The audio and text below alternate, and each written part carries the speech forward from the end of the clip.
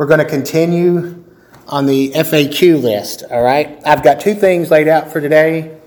Last week we said, can I be saved if I've ever done this sin? Is there a sin too far for Christ not to save the lost sinner? And we answered that as no, and we gave multiple chapter and verse references and I read them. Towards the end, I was running out of time. There were a handful of things I didn't read. I just gave you passage references. If you forgot what they are, you can always listen to it again on the podcast. Just go towards the end, the last 5 minutes of the podcast. I did post it. You can go to the last 5 minutes of the podcast, and that's where I started having to speed up because I looked at the clock and thought, nope, Roy, you're too wordy. You're running out of time.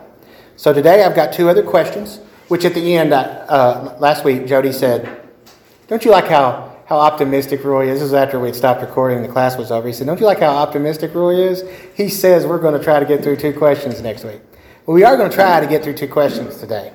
And the first one we're going to do, so FAQ number 2, is does the passage where Jesus says, go and sin no more, mean we are to live above or without any sin? Can the Christian, can the born-again believer live a life with no sin? Do any people believe in what's known as sinless perfectionism? You are sanctified to the point that you no longer sin on this earth. I'm not talking about glorification in the next part of life, the third stage of salvation, where you're given the new resurrection body and you're basically an eternal being who will be living with Christ, with God, in the eternal sphere, the new heavens and the new earth. We know that people don't sin in that, right? There's no sin enters into the kingdom of God. But does that mean that while we're here on earth, we will live above sin? No. Okay. Short answer is no.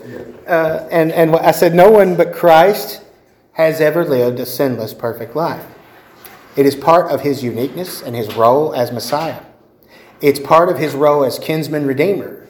The fact that a human being would be the one to redeem humankind, right?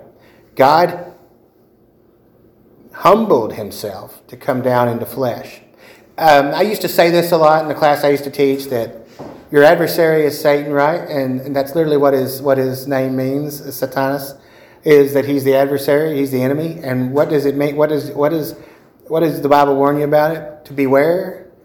That Satan is your adversary is like a lion roaming the earth, seeking someone to devour. Right. So I paraphrase that in modern English, obviously. That's not a direct quote. But, Satan is here to kill and destroy. He wants to utterly destroy. Now, what does a lion do to its prey? It rips it, tears it open, eviscerates it, so that no life can continue in that animal. And then it shares it with its young. They feed the young off of whatever they've killed, their prey. Well, you're the prey of Satan and the devils, the demons. So why is that? I believe it's because, this is a personal theory here, but I believe it's because Satan hates you. He hates you for the simple fact that God made you in his image. We're the only creation made in his image. We're the only ones that he gave that special relationship, right? We're the only ones that he deigned to actually condescend. That's a good word there. He condescended, meaning he decided to humble himself and actually be one of us. God's never done that as any other thing he's created. So we're special in that sense. Don't get feeling good about yourself because you're still a sinner. But we are special in the sense that we're a unique creation. And the Bible says we're the apple of God's eye. So, but the uniqueness of Christ is that he was the blameless one, the spotless lamb, the perfect, last week was Yom Kippur, right? And on the 50th anniversary of the Yom Kippur War from 1973, you had the Hamas terrorist incursion there in the state of Israel. Well, Yom Kippur means day of, Yom is a day in Hebrew. Kippur is to atone for sin. So Yom Kippur is the Day of Atonement. It's the highest holy day of their calendar.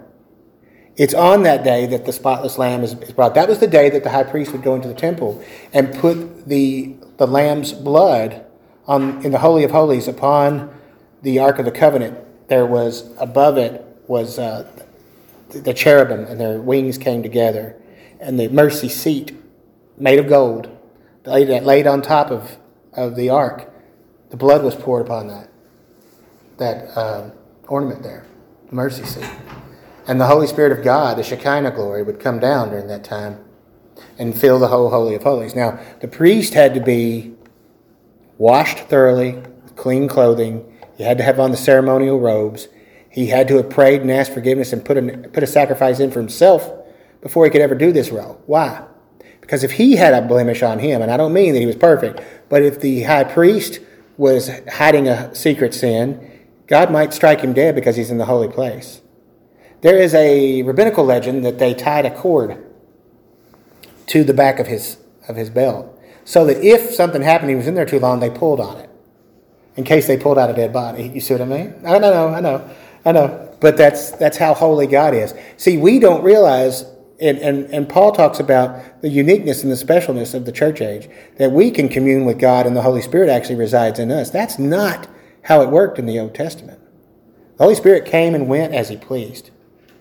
He was there at one point, and then on Saul's life, giving him empowering him, and then he left, and Saul knew it. He was there with Samson, and then he left, and Samson knew it. Well, Samson didn't know it at first because he was a very prideful man, very stubborn man. He was probably named Roy. Samson probably means Roy in Hebrew, if translated to English. He's a very prideful, stubborn, hard-headed man, and he kept doing stupid things, right? He violated that Nazirite vow over and over again, yet God had mercy, right? So we see an example of how God's mercy in that one man's life. Now, there's an interesting end to Samson, and I want to get off Samson in a second. But I've always found Samson fascinating because, we all know about how they blind him and they tie him up like an ox or a donkey pulling a grist mill. He's basically grinding wheat for the Philistines, right? And they laugh and mock at him and all that stuff. Well, as they are gathered in one of their temples, and they have him basically tied between the pillars, he prays to God for one more feat of strength. Give me back the power I had before so that I can kill these Philistines. Now, that's strange enough to pray for, but what's the purpose of it? He's going to kill himself. He knows he won't survive. He's bringing the pillars down. So the portico on the temple is going to crash on top of him. The entire roof is going to come in on him made of stone, right? So he knows what he's doing, and God allows it. God answers his prayer, and he kills the Philistines. It says he killed more Philistines in that day and more enemies of the people of God in that one day than he had in his entire ministry prior to that. We don't know exactly how long he'd been out of pocket, how long he'd been held captive and paraded around. This was the once mighty Samson. Now he's our blind slave. But I don't know how long that was, but it was long enough that Samson had a reckoning, with himself, and then asked God for one more chance. God gave it to him. It's a strange ending.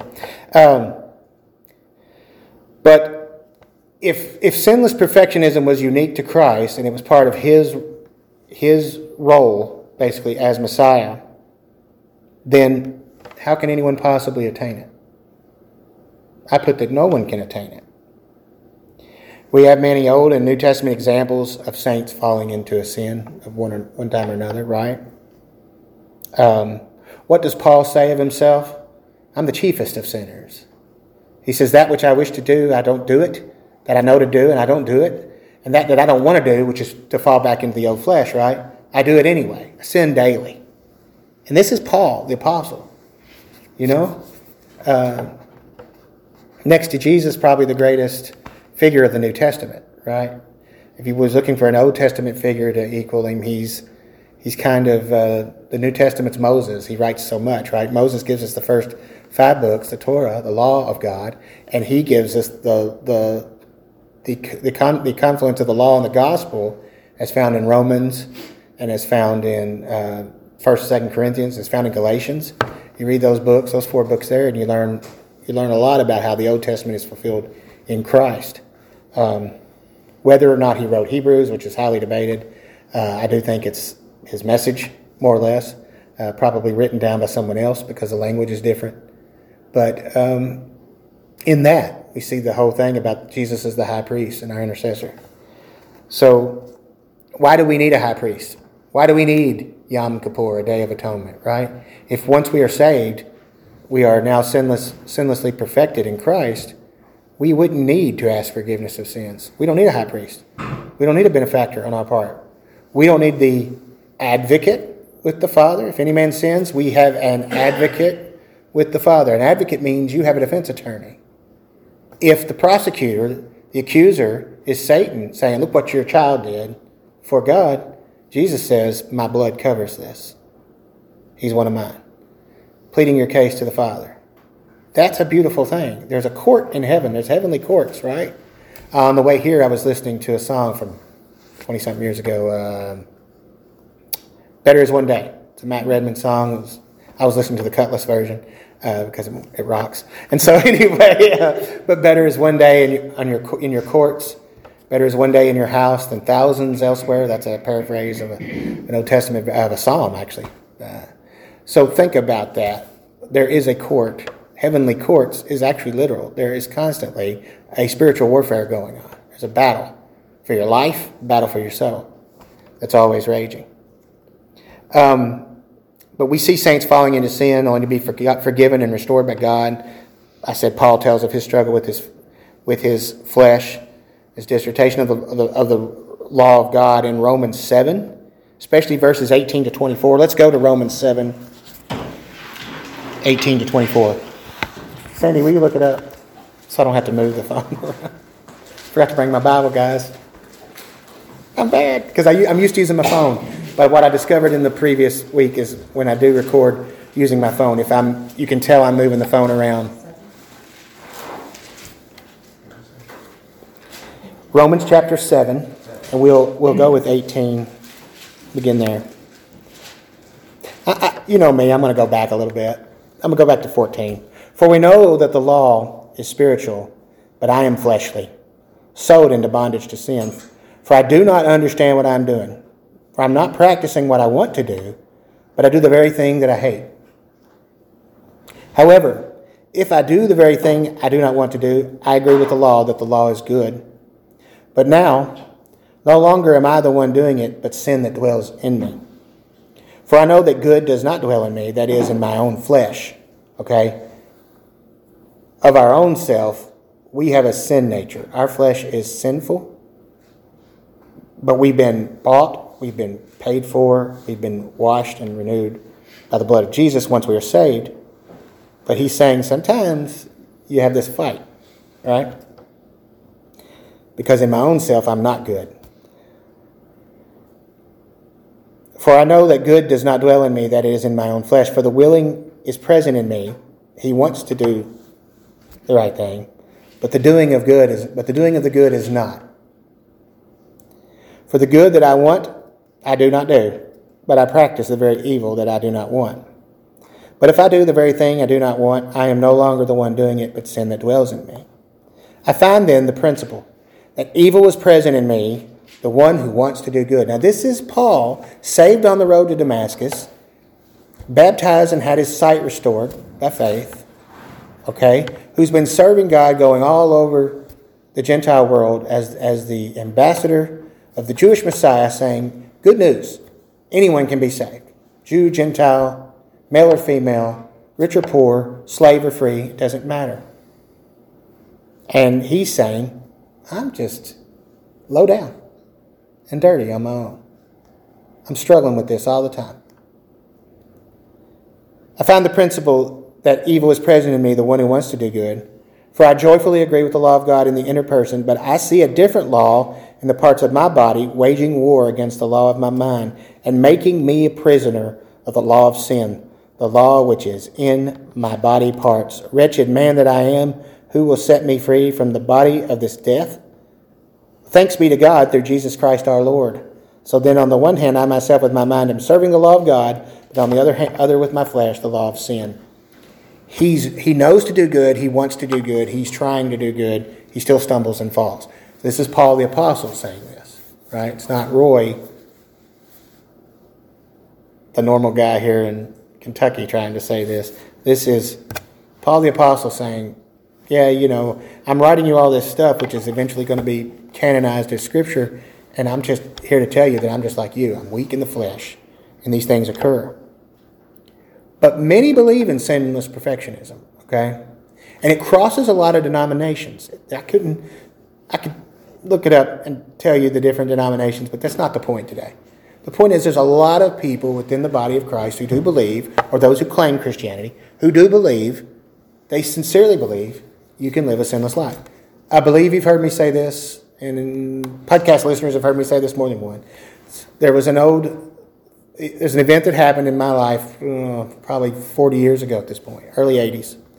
I was down in Tennessee visiting my grandparents, and we went to my grandmother's brother's house, my Uncle Alan. And he was getting into an argument with her about living above sin, sinless perfectionism. And she kept pointing out all of his foibles and the things he had done just that day or the day before that his wife had talked about earlier and that he'd admitted to in a sheepish grin, getting red in the face and all that. And, of course, his Scots-Irish face was very flushed. He was getting angry. And she was like, so then now you're mad at me, right? So that's another sin. You're sinning in anger because you're getting mad. It's not a righteous anger because I'm not pointing out, I'm not doing a sin to you. I'm just pointing out the fact that you are lying to yourself. You can't live above sin. But you can get forgiveness. He came from a very, very structured, very fundamentalist background, and his view was that, yeah, you could actually achieve sinless perfectionism. And he said that he had. This was ironic. This was the weirdest thing. I've never heard a person tell me exactly when they quit sinning, but his was about 8.5 years earlier. He knew when he had quit sinning. So that would have put it in the mid-70s. He ceased from sin and strife with the flesh. But on that day, he fell back. Now, under his view, it was a very open Arminian view. On his view of salvation, that meant he probably lost his salvation that day and was going to have to get resaved and rebaptized. I don't know. I'm picking, but I'm just saying that was an ongoing argument between the two of them. Now, my grandfather made us leave and go outside and go hunt crawdads in the creek. So I don't know how much further that argument went on. And he said, there's two things I really despise talking about with family members. I'd rather sit at the courthouse and talk to old men about. I said, and he goes, I'm telling you, boys, it's politics and religion. He was one of those, don't argue with the family, there's no point. Yeah, I see what you're saying. You're agreeing. It does cause strife. I can attest to that. And in John's first letter, the epistle of 1 John, we also read a stern warning to those who deny sin in the Christian's life. We're going to go to 1 John chapter 1. And we'll begin in verse 6. So 1 John chapter 1, verse 6.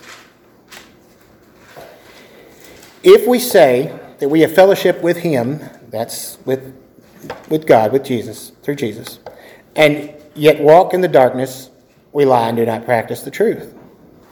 But if we walk in the light as he himself is in the light, we have fellowship with one another, and the blood of Jesus, his Son, cleanses us from all sin.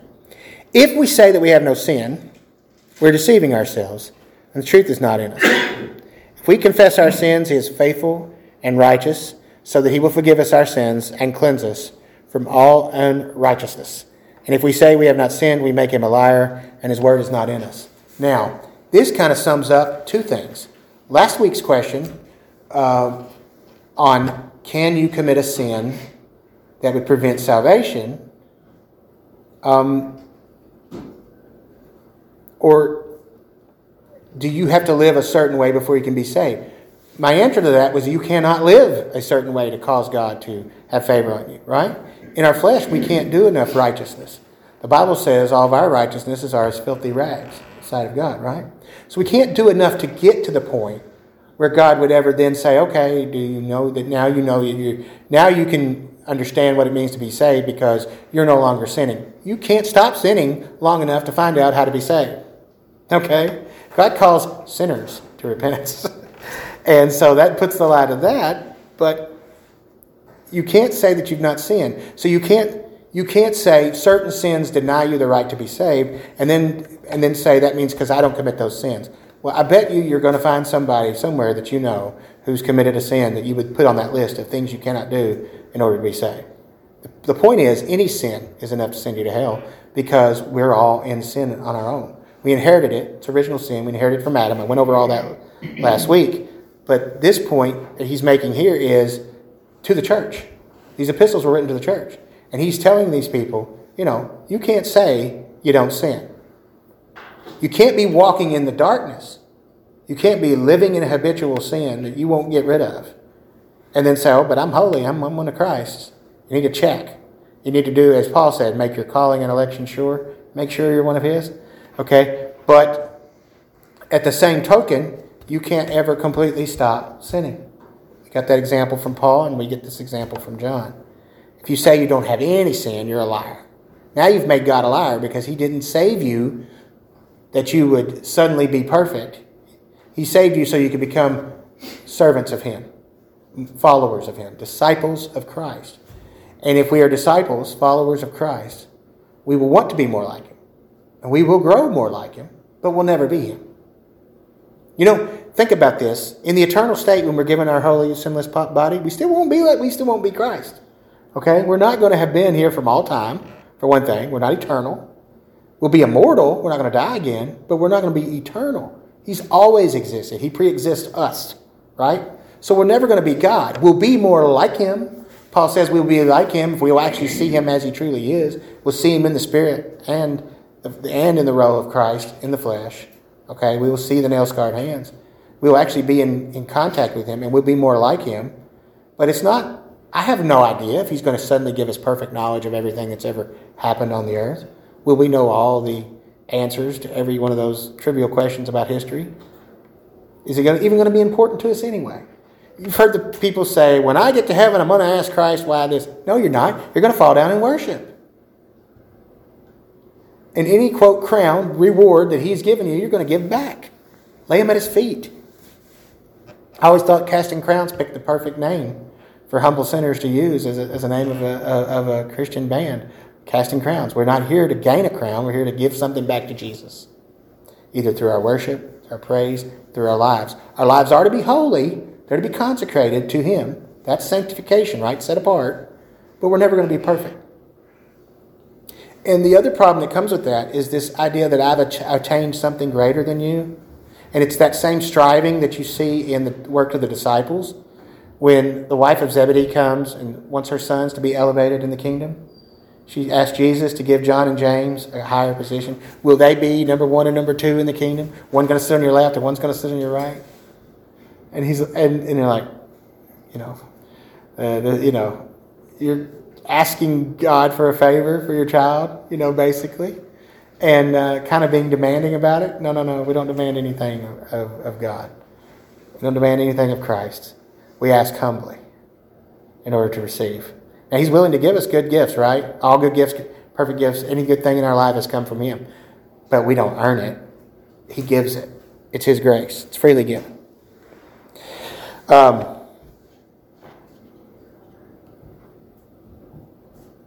Also in John 2, the very next chapter, verses 1 and 2 continues. Now, little children, I'm writing these things to you. He tells you why he's done this, why he said this about sin, so that you may not sin. He doesn't want you to sin. He's not giving you a license to sin, right? But he wants you to know. But then he goes on, and if anyone sins, if anyone in your congregation, your church, right? This is to the church. If anyone sins, we have an advocate, that word I used earlier. We have a defense with the Father, Jesus Christ the righteous. And he himself is the propitiation, the payment for our sins. And not, that propitiation, by the way, satisfies the wrath of God, right? Remember in that song, In Christ Alone? And on that day, on the cross as Jesus died, the wrath of God was satisfied. There's a lot of churches that want to alter the lyrics of that song and say something besides the wrath of God. But the authors, Keith Getty and Townsend, won't let them change the lyrics. So there's like PCA, Presbyterian Church in America, won't put it in their hymnal because he won't let them change the lyric. And since he owns the copyright, they can't change the lyric. He says, no. And you're going against what you used to believe and hold in your own confession, the Westminster Confession, that the wrath of God is poured out on men. It says it clearly in the Scripture. He himself is propitiation for our sins, and not for ours only, but also for the sins of the whole world. So, obviously, we still have sin, because he's telling you, if anyone sins, you have an advocate. You don't have an advocate with the Father if you're still lost. That's how I know this is for Christians. The lost man has no advocate. The lost man can't come until the Holy Spirit convicts him of his sin. Then he may repent and be saved, right? Any prayer you said before you were saved was just hot air blowing. You didn't get past the roof of your house. He goes on to give a checklist for how we are to search our hearts and know that we are saved there. And by this we know we have come to know him if we keep his commandments. I'm talking about the rest of that chapter in 1 John. That's in 3 through 8. And we see that we are to walk as Jesus walked. And this is in obedience to God. He was always obedient to God the Father. For that is how Jesus walked. He said, I only do the will of my Father. He is our example, but we are the weaker vessels. We're having not yet been glorified. So we've not yet been resurrected and given that glorified body. Therefore, we're not capable of living fully as Jesus lived.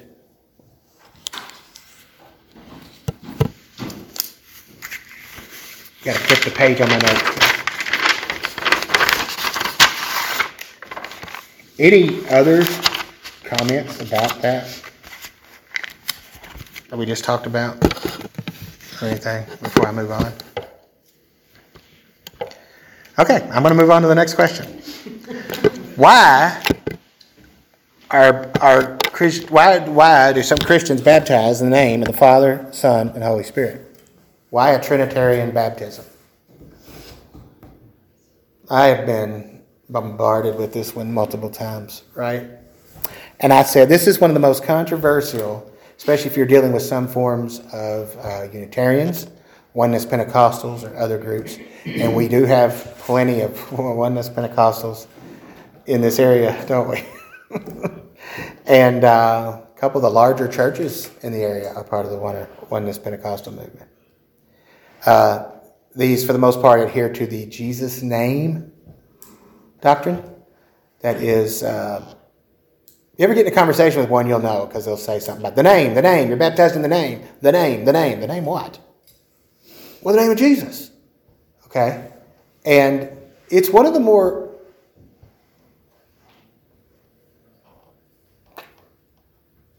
argumentative disagreements, I guess, that you can have with someone is over baptism, okay? Because there's other things about baptism, and we'll cover that in the future. Like I say, I won't be teaching next week, but the next time I teach, there'll be other questions that you frequently get asked regarding baptism. One is, does baptism have the power to save? Is it necessary to be baptized to be born again? Et cetera, et cetera. We could cover that, but not today. This is a very limited question and answer. They believe that baptism is only to be in the name of Jesus. They will refer you to Acts chapter 2, verse 38. I'll just go on over there and read it real quick.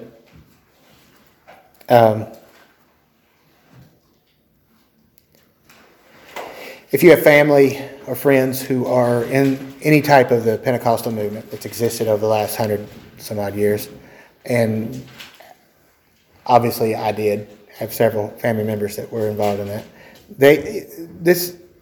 the book of Acts is the cornerstone of the New Testament to them. I'm serious. It's the cornerstone of the New Testament. It's far more important in some cases than many of the writings of Paul, the general epistles. Certain parts of the Gospels are sometimes just set aside. Acts is everything because it tells you how to set up the church, right? Well, yeah, no, it really actually doesn't. It tells you something about the history of the church, but it's not a structure for the church, okay? There's a lot going on in the 1st century AD that's not happening today, okay? And for one thing, we don't have apostles. That's right. But a lot of denominations do call certain people apostles. We don't have apostles. what was, based on what Paul talks about as his credential for being an apostle, was what? To have seen the risen Christ. Now, it blinded him. He lost his eyesight because, remember, Jesus was now in his glory, glorified at the right hand of the Father. But he saw a vision, the heavenly vision of Jesus, but he saw Jesus there in the air. No one else, by the way, saw it. They may have noticed a bright light, or they may have thought he was talking to the space, right? Just talking to the air. But he saw Jesus and was blinded. Okay? So he says, I've seen the risen Christ, and spoke with him. So God was talking directly to him as like a prophet, or like someone, or like one of the disciples that had witnessed him at post-resurrection that you find in the Gospels. Okay? So that's his qualification. So he's the last called apostle, if you think about that. That's a special term. It doesn't exist anymore. Just calling yourself an apostle, if I'm a preacher for about 20 years and I decide I want to be like a traveling guy that just goes around to various churches and does this or that, I guess I could start calling myself a bishop. But bishop is a very important title. It's an overseer, right? It's like a senior pastor. It's not just to make idols out of words, to make idol and give titles to people that have a very deep biblical meaning, but don't have a meaning for us today in the same sense, is kind of heretical, if I'm being honest. There are no apostles. No apostles. So upon the death of probably John, we believe John historically was the last one to live, all the apostles were dead. And it happened near the end of the first century. Therefore, the first century closes the apostolic age. So everything, all the signs and wonders and the miracles and the things that occurred in the book of Acts were for that period, for those people. Okay? Because, and I'm going to give a contemporary thing. Growing up in a lot of I've told you this before, fundamentalist churches, one verse would constantly get utilized about another sign for the end times is your old men will dream dreams and your young men and women will prophesy, and et cetera, et cetera. If you're in the book of Acts, chapter 2, where I am right now, you'll see that occurred on the day of Pentecost. And Peter told you that this was in fulfillment of the book of Joel. These men are not drunk. It's only 9 a.m.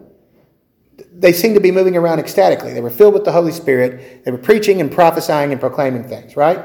And he says, no, they're not drunk. They're filled with the Holy Spirit, and this is in fulfillment of your scripture. Because you say your scripture. Because he's preaching to Jews. And he's not just preaching to Jews. He's preaching to Jews from all over the Roman Empire who had come in that day.